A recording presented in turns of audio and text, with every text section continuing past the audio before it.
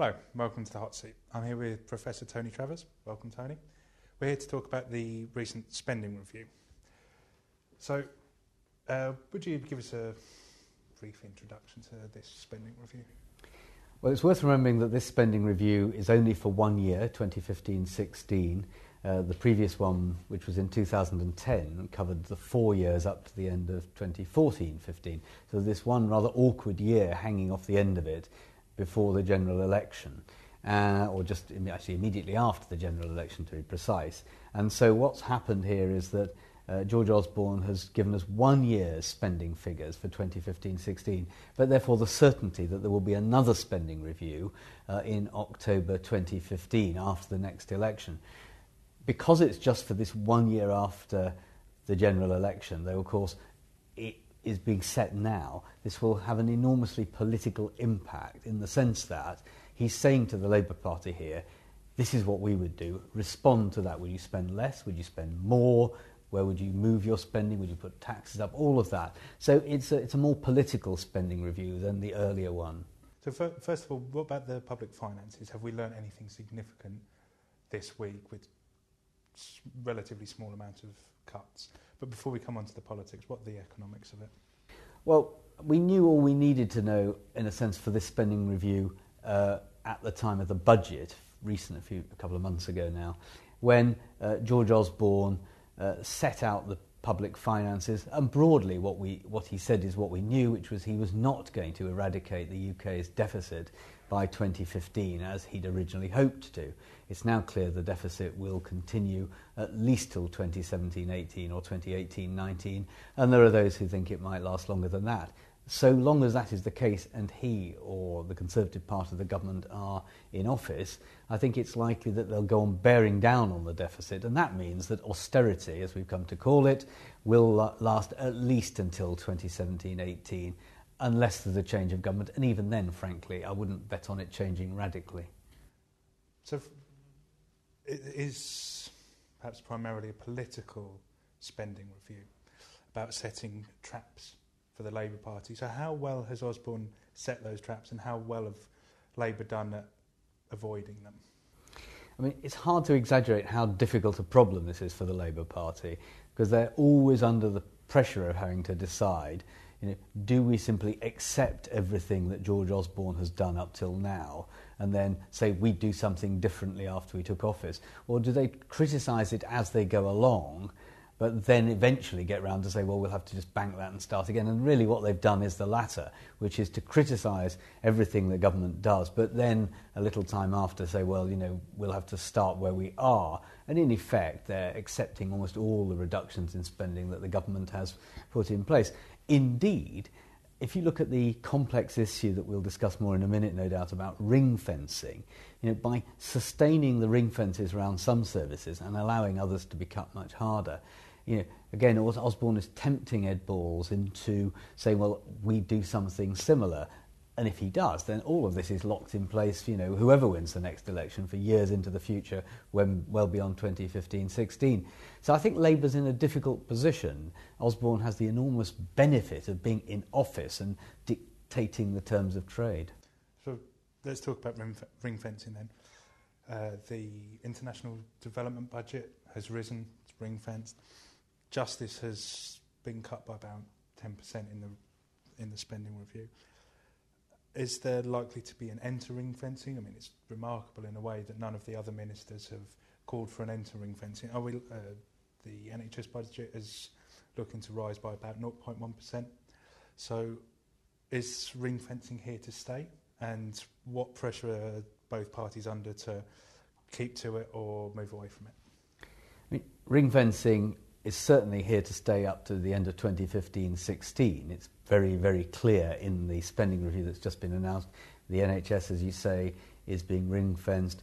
Most of schools is being ring-fenced. International development. And, although it's never talked about in this way, a great chunk of the welfare budget. Now, the welfare budget was actually discussed in the spending review in terms of the Conservatives getting into a position that's not so far from the one Labour had adopted a bit earlier, of saying, well, there are parts of the welfare budget we will cap and stop rising.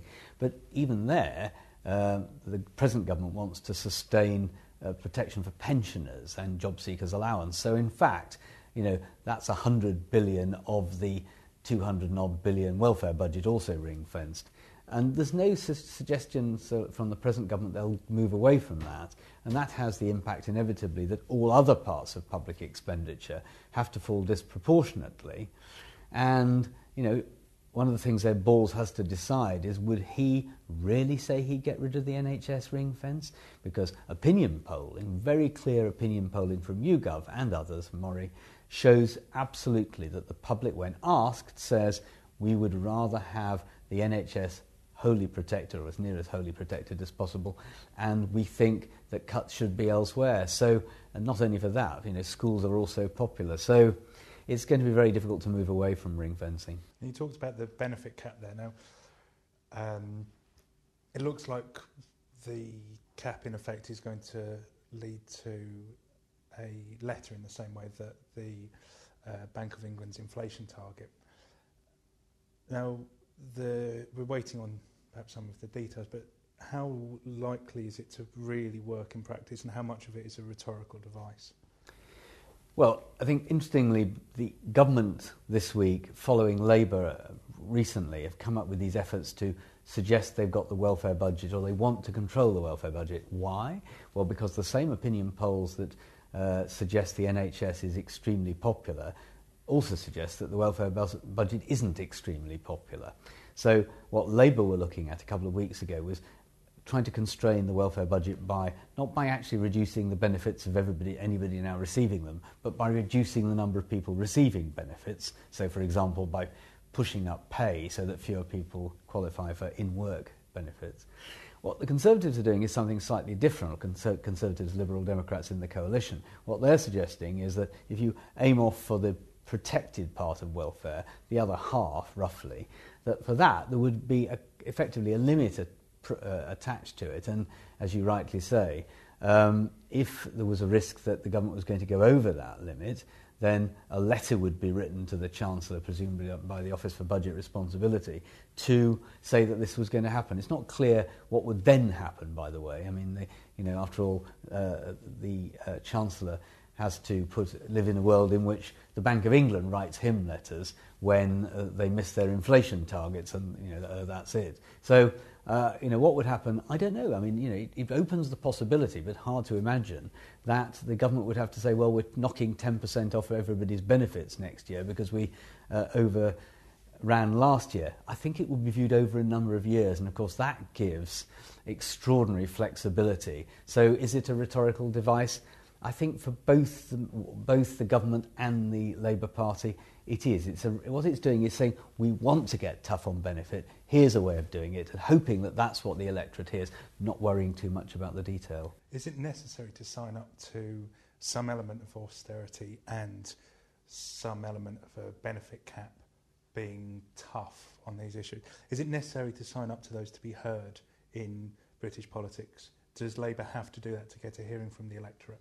Well, certainly that's what they think they do. I mean, all the tortured effort that went into Labour coming up with a new position on welfare, I think is evidence that their pollsters have told them that welfare benefits are not popular.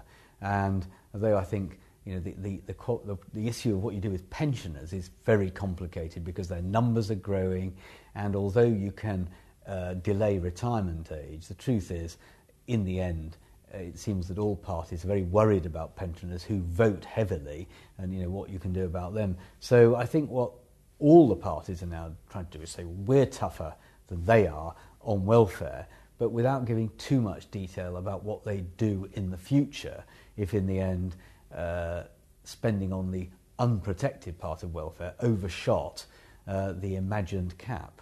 Is there a gap, going back to the main thrust of the spending review, is there a gap between the rhetoric and the reality of Osborne that people have talked about? He's made quite a confident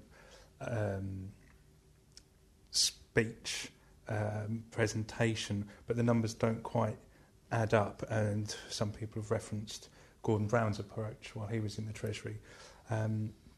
Is there that gap? Is he being more bullish than he has the figures to be able to be? Well, remember, George Osborne, like Gordon Brown, and indeed Alistair Darling between them, are all basing their future plans for spending and taxes on a deficit reduction policy, which I'm pretty sure the opposition's more or less signed up to, perhaps not quite so fast, but the same kind of thing.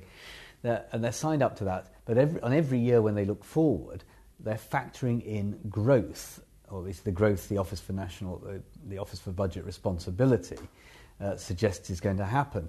And of course, in many years recently, the OBR has proved, everybody indeed has proved optimistic. So in that sense, if growth didn't turn out at the relatively optimistic levels that are now suggested into the future, then Osborne, like Darling and Gordon Brown, would find themselves faced with a less rosy picture, and therefore a choice between deeper cuts or tax increases. One of the most interesting things about the spending review is that there's a very strong perception that after 2015-16, whoever wins the election, taxes will have to go up because the unprotected parts of public spending simply can't be cut anymore. Okay. Thanks very much, then, Travers. You're off the hot seat.